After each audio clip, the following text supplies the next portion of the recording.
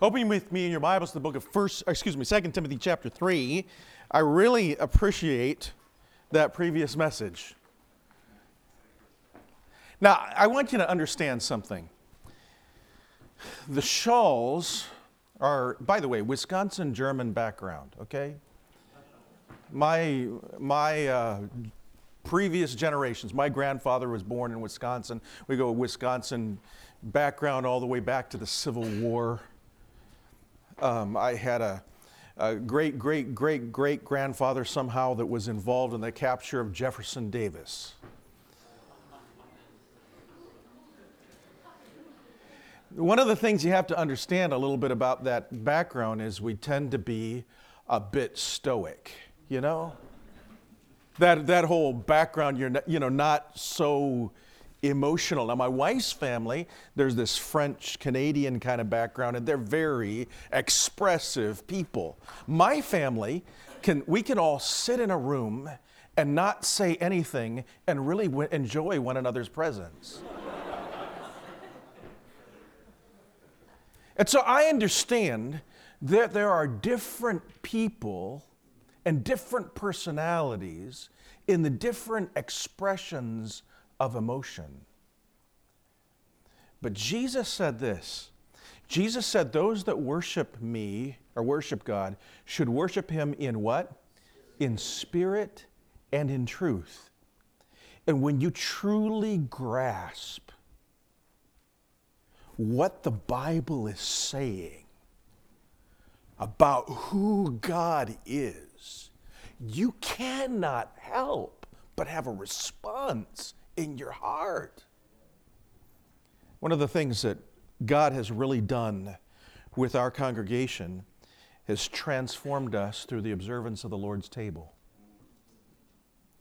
A number of years ago, I was burdened about the idea of just tacking on the Lord's table at the end of a service, and so I began the practice of taking an entire service to observe the Lord's table.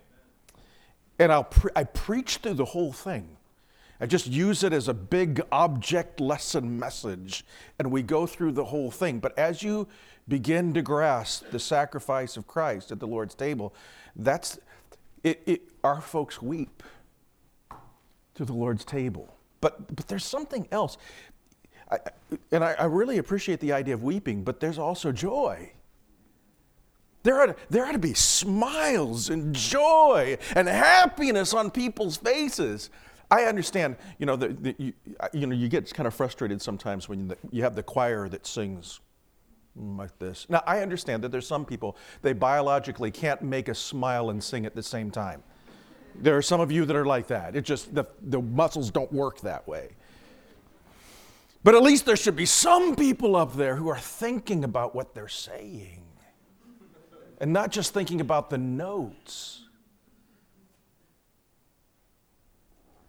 And then as we begin to grasp, there's a response. We will just, at the end of observing the Lord's table, think about what Jesus has done for us. The natural response is to sing, "Thank you, Lord, for saving my soul." You can sing it with me. "Thank you, Lord, for making me whole. Thank you, Lord, for giving to me thy great salvation, so rich and free. Oh, how I love Jesus. Oh, how I love Jesus. Oh, how I love Jesus. Because He first loved me.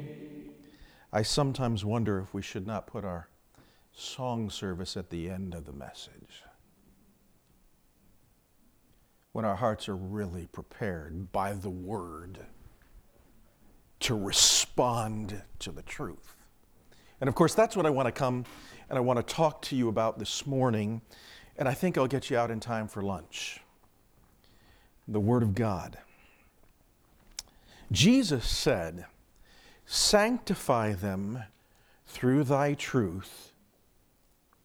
How does the rest of it go? Thy word is truth. You cannot be sanctified apart from the Word of God. Romans chapter 12, that wonderful passage of Scripture that sometimes preachers ignore because they think it's been talked about too much, but it can't really be talked about too much. I beseech you therefore, God, beseech you therefore, brethren, by the mercies of God, that you present your bodies, what? A living sacrifice, wholly acceptable unto God, which is your reasonable service. And be not transformed, right? Be not transformed. We're not supposed to be conformed to this world, but be transformed. And so we come to this moment of surrender, to the moment where we say, okay, God, here I am. I've been saved. You've transformed. You're doing a work in my life. I want to be surrendered to you. Okay, from this point, what now? And the key at this point is to be transformed by the Word of God. You say, well, okay, there's the Word of God and there's the Holy Spirit. And Pastor Shaw, don't you believe in Holy Spirit empowered sanctification? I do believe in Holy Spirit empowered sanctification. But I want you to understand the Holy Spirit of God does not operate distinctly from the Word of God. You say, how do I know that? Well, take a look. Take a look with me in 2 Timothy chapter 3. Let's start in verse 16. We're going to come back and look at some of the other parts of this passage of Scripture a little bit earlier. All Scripture is given by what? Inspiration of God. It's God-breathed. In fact, there is a specific person of the Trinity who is the primary operating force in the inspiration of Scripture. Peter said, "Holy men of God spake as they were moved by..." This is the word of the Spirit. And the Spirit does not speak in conflict with Himself. And so I want to spend some time here talking about the importance of the Word of God in sanctification, because there are people who will pretend like the Spirit is speaking to them contrary to the Word. We have some men in here who have been pastors for a number of years. They've had this conversation. Some person will come to them from the congregation, maybe a husband and wife, together coming to them, and they say, "Pastor, we have decided we're going to get a divorce." Now, oftentimes that they will come long after they've made the decision. They should have been coming, years before. And they come after they've already decided that they're going to do something that is clearly contrary to the Word of God. But here's what they'll say. They'll say, "Listen, we think it's better for the kids." Because they hear us fighting and arguing all the time, and they hear us going through all of this stuff. And so we really believe that it would just be better for the kids for us to go ahead and do this. And then they'll give their second reason. And we think that it's better, the husband will come and say, I really think it's better for my wife that we get a divorce because, this is not good for her. It's creating all kinds of tension and, problems in her life. And so, I think it's better for her. Bless his heart. And then he'll say, it's now starting to get down to the truth, and I think it's good for me. Because I really need to do what's best for me. And then the last one, he'll throw in the zinger, and I prayed about it.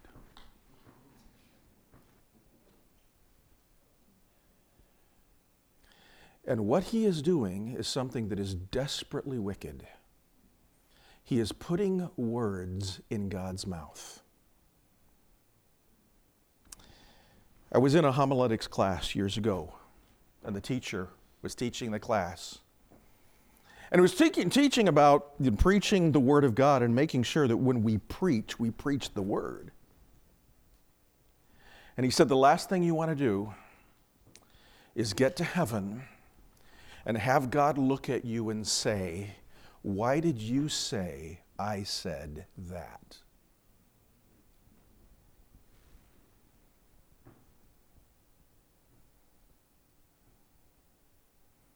This is His Word. I hear folks say, well, the Holy Spirit is leading me to do such and such. He doesn't lead you contrary to His Word. The Holy Spirit is not schizophrenic. He has spoken to us in His Word. The Spirit of God directs us to His Word. The Holy Spirit directs us to specific places in His Word to find His will. The Holy Spirit opens our eyes to understand His Word, but He never leads us contrary to His Word. Now, let's just a little bit of a review here. 3 types of sanctification. Positional, progressive, ultimate sanctification. 2 aspects, health and maturity. I want you to see the role of the Word of God in those 2 aspects of sanctification. Spiritual health and spiritual maturity. We're going to spend our time just for the next few moments in 2 passages of Scripture.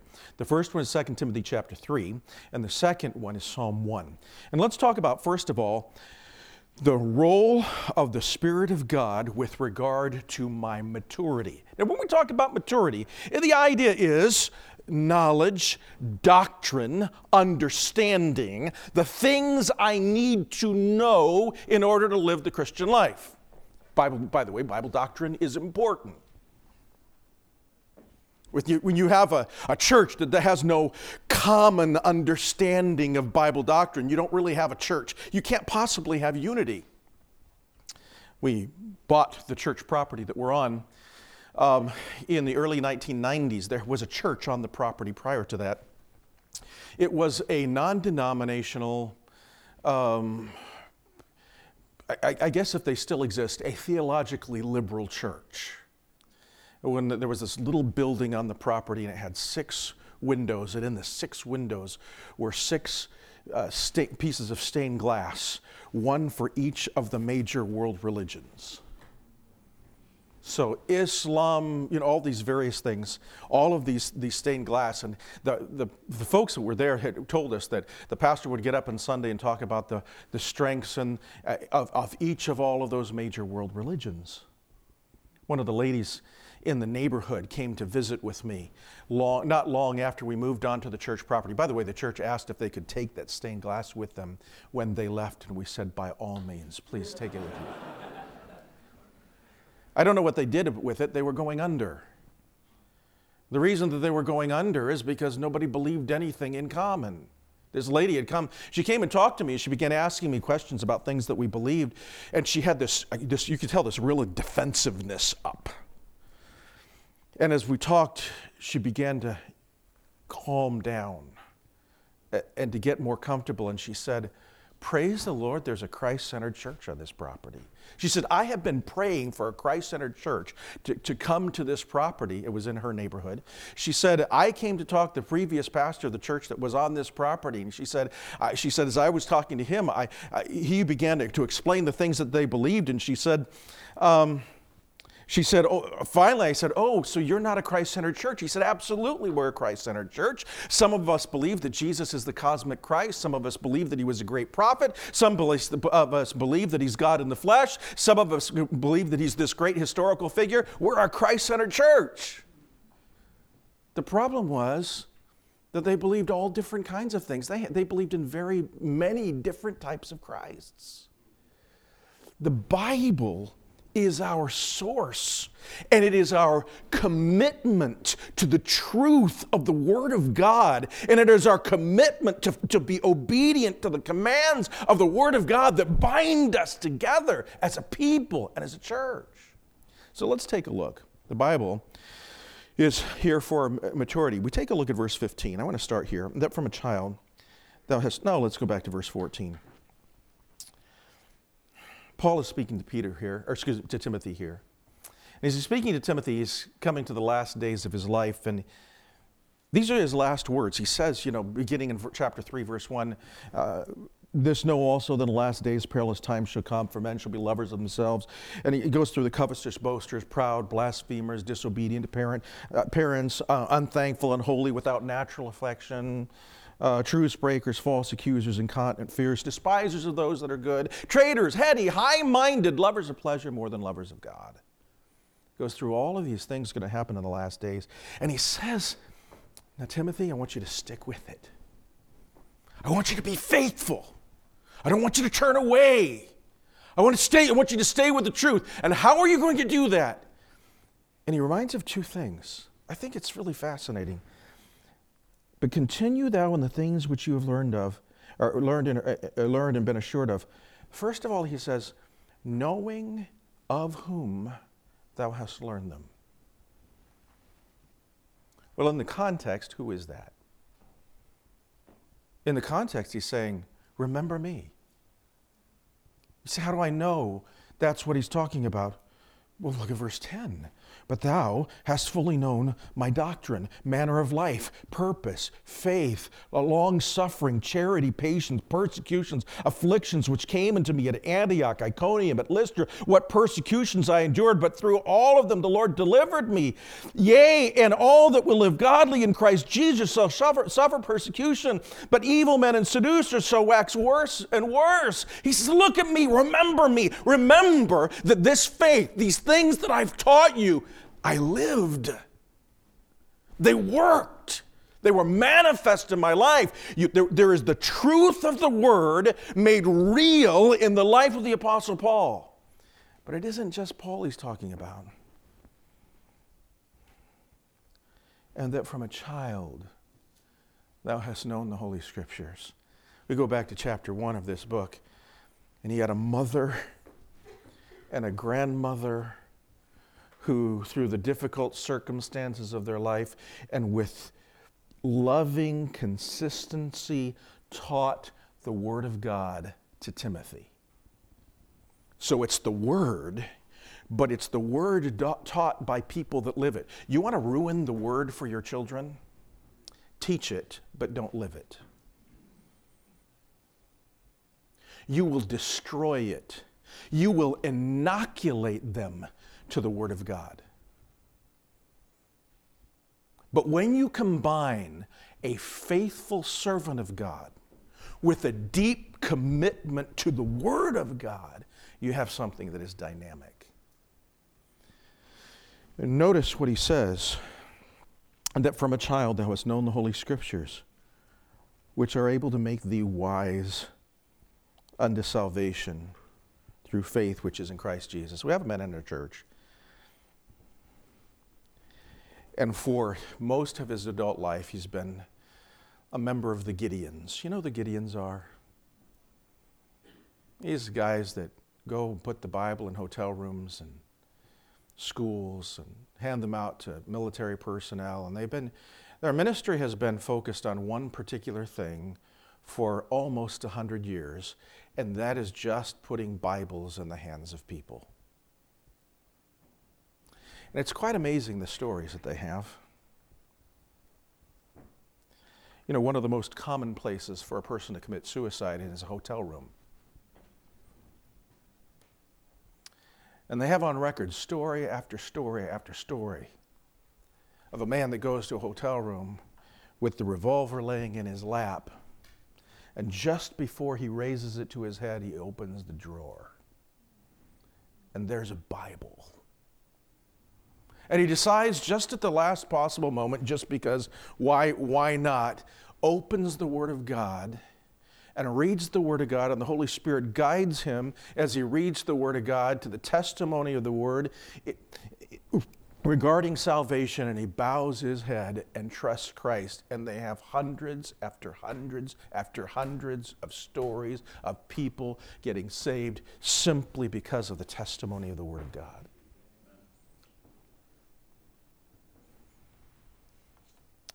The knowledge of salvation. You have to understand salvation.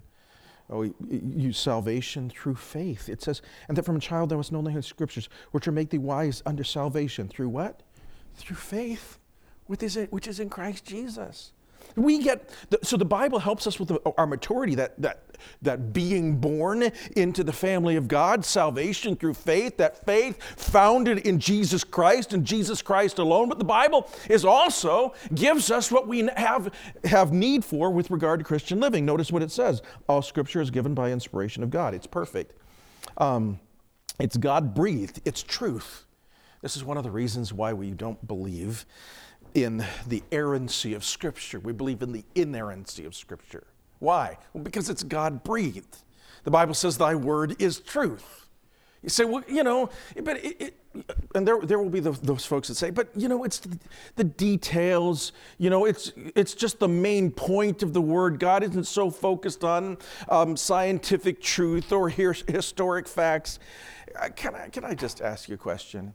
If I fudge on the facts in the story, when I know they're wrong, am I lying or telling the truth? You say, well, but you're an imperfect human being, and sometimes you remember things falsely. But God never remembers things falsely. God always gets it. God always knows. And for any detail of the Word of God to be wrong means that He is intentionally making it that way. And so we have the truth of the Word of God. All Scripture is given by inspiration of God. But wonderful thing is, it's profitable. It's profitable. Now, imagine yourself. They don't do this now. Used to be, when my children were younger, on Christmas Eve, I have spent some Christmas Eves late at night assembling a bicycle. Now you can go down to Walmart and buy them pre-assembled. It's brilliant. But anyway, so here's the way we do it. Most men, right? Because you had a bicycle as a kid, so you know how to put a bicycle together. And so you put all the bicycle together, and you have it all ready to go, and then you look down at the floor, and there are like 10 parts that are still left there. And so then you know what we do? Then we read the directions. And then you take it all back apart and put the parts in that you forgot, and you put it all back together. But just imagine, okay, now I need the directions, so I go and I open up the directions and begin to look at the directions, and I find in the box with the bicycle directions for a radio flyer wagon.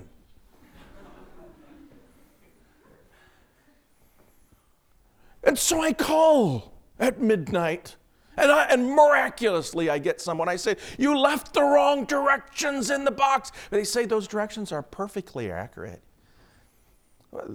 Sure, they might be all correct, but they're not what I need.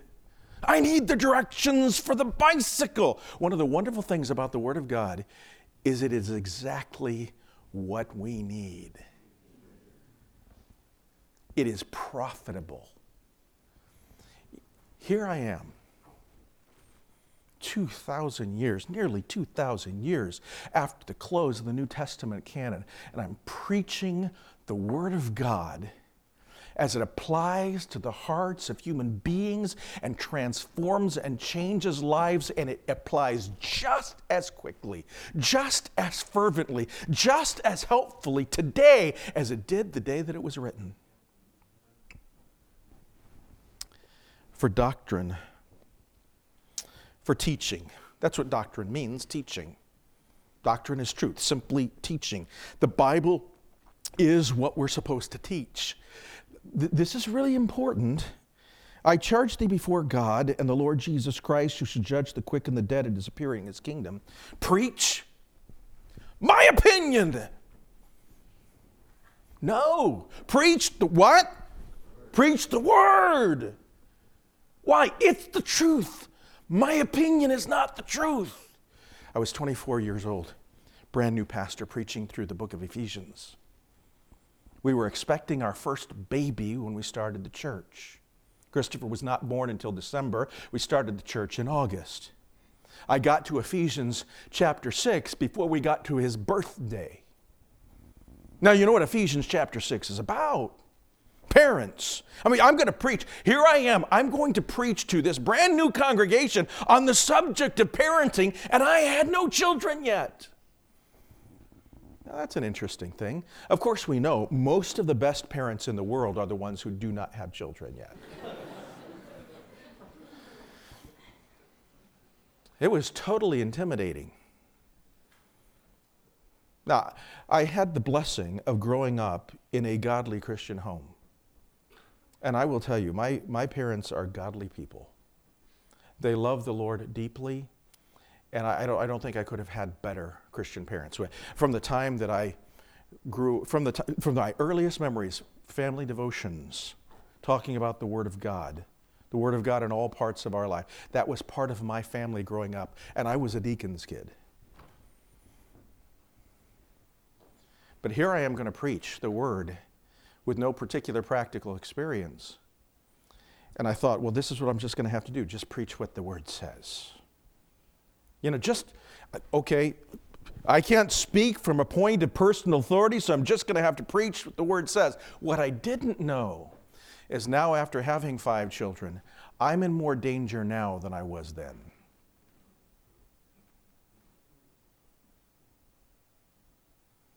Because there is a tendency now to think, well, here are the things that I've learned, here are the things I did poorly. No, here's what the Word says.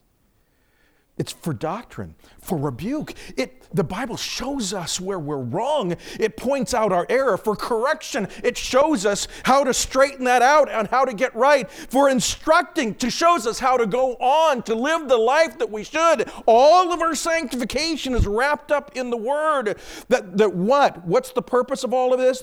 For correction, that the man of God may be perfect, complete, exactly what God wants him to be, completely, truly furnished unto all good works. The path to spiritual maturity is through the Word. From this verse, we get a doctrine that is an important New Testament concept, and that is called the sufficiency of the Word of God.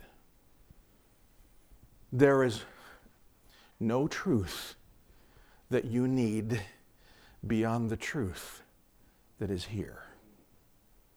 And that is an incredible idea. It's sufficient, it's complete, it's completely qualified. We don't believe in further inspiration or further God speaking the Word of God further. He has given us everything that we need in this wonderful, timeless book. Now, that doesn't mean that we don't need the Holy Spirit to open our eyes to understand it. But He's given us what we need in the Word. It is sufficient. The Bible is all that we need for the things that we need to grow and be like Him. Those are the things that we're talking about at spiritual maturity. Knowledge, abilities, choices, wisdom to make the choices that we need. However, the Bible is also essential. That's maturity. The Bible is also essential for our biblical health. And I want to turn to Psalm 1, and I want you to see in this particular passage of Scripture about the importance of spiritual health.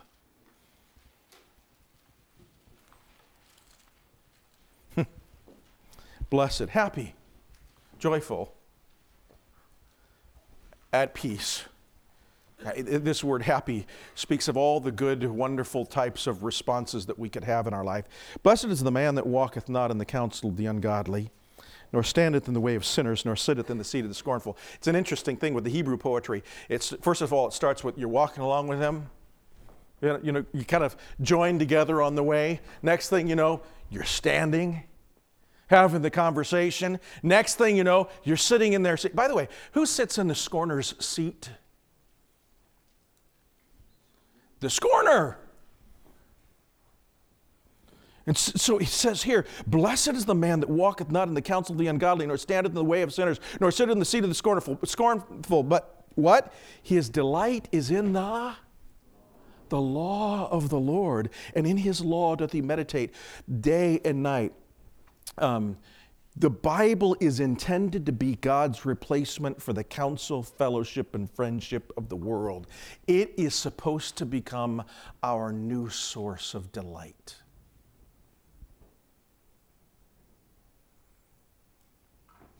What makes you happy? What do you like to spend some things doing? Brother Jim isn't in here, is he? He's a baseball fan, isn't he? I think he is a baseball. He's a Cubs guy. I am sure that there's a sense in which the Cubs give him most of the time, a certain sense of delight. I grew up in Phoenix, and so I just was a basketball fan. And so I have been, sadly, a Suns fan all my life. They're horrible right now. But there is a sense of delight I have in that. But there is also, as a lost person or a backslidden person in the world, there are certain things in the world that give you a sense of delight. The entertainment of the world, the music of the world. Big deal now in the world is the food of the world, the decorating of the world, the fashions of the world. And I'm not even talking about things that are necessarily immodest, just the stuff. We're supposed to find our delight, but his delight is what? In the law of the Lord. In other words, this book is not supposed to be something that I drudgingly get up in the morning and out of a sense of obligation force my eyes down the page. Try to keep myself awake. Eventually peel the onion skin page off my face as I've fallen asleep against the page. But like the old hymn writer says, beyond the sacred page, the idea is through it, I see thee, Lord. The Bible is not just a means of information, but it is a means of fellowship with our God. It says, but his delight is in the law of the Lord. And in his law, what? He meditates day and night. It's a source of delight. It's a source of mental focus. Our mind is upon the Word of God.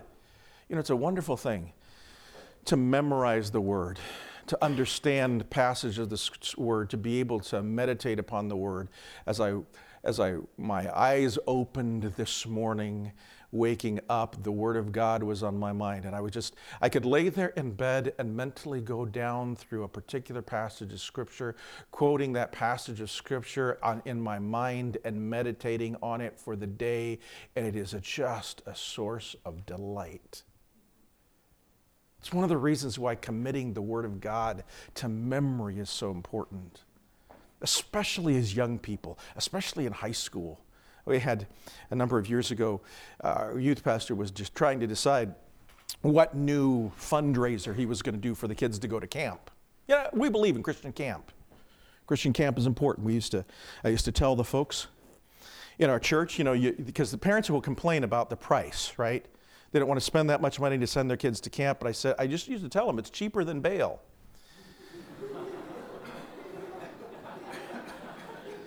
And for some kids, it'll be the difference. And so they'd want to be raising money for camp. And we had a dear old gentleman in our church come up to us, and he said this. He said, for every young person who memorizes the book of 1 John, I will pay their way to camp, but I get to set the rules. And so he set the rules. He trained the proctors to listen to the verses. He divided up the book into about 8 verses at a chunk. They had to memorize at least 8 verses a week. Those who listened to the verses had to face the opposite way so they could give them no visual cues. They only had a certain number of words that they could get wrong as they were quoting. I think it was 5 or 6 words. When they got to the end, they pull a chapter out of the hat. They had to be able to quote an entire chapter to finish it all. That year we had 13 kids memorize the entire book of 1 John. My son Christopher did that. He was in 4th grade. And we continued it on. By the way, that was over 20 years ago. We're still doing it today. Every year, 1 John, James, Ephesians, Colossians. We take entire books. They did Psalm 119. You want a tough one to memorize? Memorize Psalm 119. But here's what happened with my son. 4th grade, 5th grade, 6th grade, 7th grade, 8th grade, 9th grade, 10th grade, 11th grade, 12th grade. 9 years. The equivalent of 9 full books, epistle-length books of the Bible committed to memory that can be part of his daily meditation and focus and relationship with God. And it's amazing the difference the Word of God makes in the lives of people, because God said what? His Word will not what? It will not return void. There is a transforming power of the Word of God as we fellowship with Him. You can't be in God's presence without Him doing something to you, transforming you. And one of the ways I come into the presence of God is when I focus and I see Him and I listen to Him in His Word.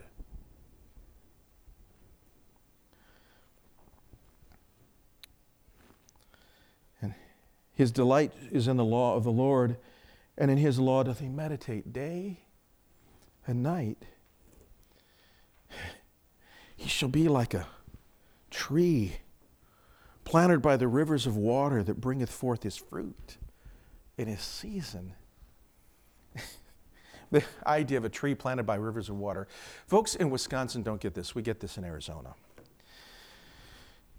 We were starting our church, and Dr. E.R. Jordan came out to visit with us. And I was driving him through the area of the northwestern part of Phoenix, and we have a lot of orange and citrus groves in the area. And there was an area where I was telling him, this is where I think we ought to buy a piece of property eventually. And there was an entire citrus grove that was dead. And he looked at me and he said, well, why are those trees dead? And I said, well, they're eventually going to put, in the next few years, they're going to put a mall here, and so they're letting the trees die. He said, but why are they dead? I said, well, they're going to put a mall here, and so they let the trees die. He said, but I don't understand. Why are they dead? And what I didn't realize is he was from Pennsylvania, and I was from Arizona. In Arizona, we understand if you don't water the tree, it dies. Here, you don't think about that much.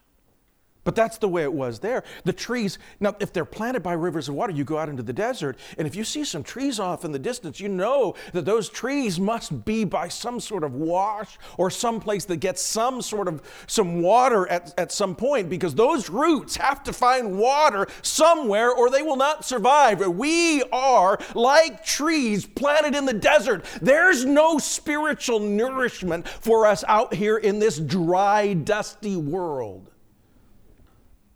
Our roots, our spiritual roots, have to be planted in the Word.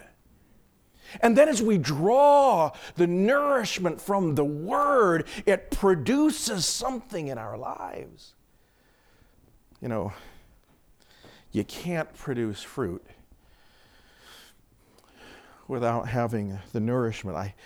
My friend Mike Sproul, I heard him preaching on this particular passage of Scripture. He said a lot of Christians are like trees that are trying to produce fruit apart from the water source. He's like, produce fruit.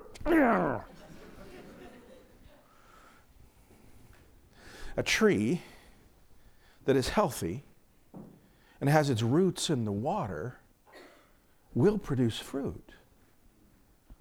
I used to plant trees in Arizona along the canals in order to keep the water from evaporating. Of course, what they didn't realize is the water that the trees use in order to survive is more than what evaporates, but that's a different story. You cannot be healthy without your roots constantly drawing on the water of the Word, and he shall be like a tree planted by the rivers of water, that just brings forth fruit. In his season, his leaf doesn't wither. And notice this, and whatever he does will prosper. It's a means to a relationship, source of delight, meditation, mental focus. It's a means to spiritual vitality, like a healthy tree, receiving nutrients from the water and the sun, reproducing itself, remaining vital over time. We walk in God's knowledge and blessing. The ungodly, who are not connected to the Word, are not so, but they're like what? The chaff. which the wind drives away. I love that chaff. I have a lawn. I'm one of the few people that do. In Arizona, we have a lot of people who don't have lawns. They have rocks. But I have a lawn, and so everyone, and I use a bag and bag the grass, but if you don't bag the grass within a few moments, it's sometimes just moments, the grass will dry up and blow away. It can be pretty dry there. We have this phenomenon that where it rains, you can see the rain falling from the clouds, but it evaporates before it hits the ground. And there are times you have the rain that's falling in the clouds. It might just barely hit the sidewalk, and you'll see this dot, on the sidewalk go, hit, like that, it's gone. Dries up that fast.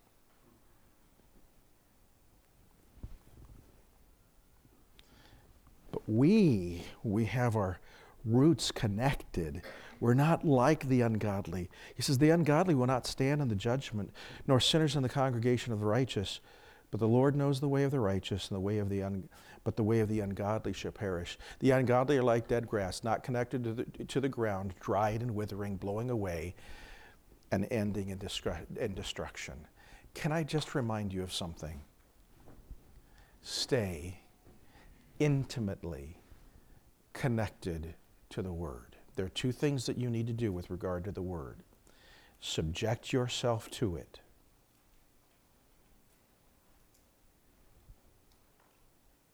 The Holy Spirit will not lead you contrary to His Word. It's interesting, 1 Corinthians chapter 14.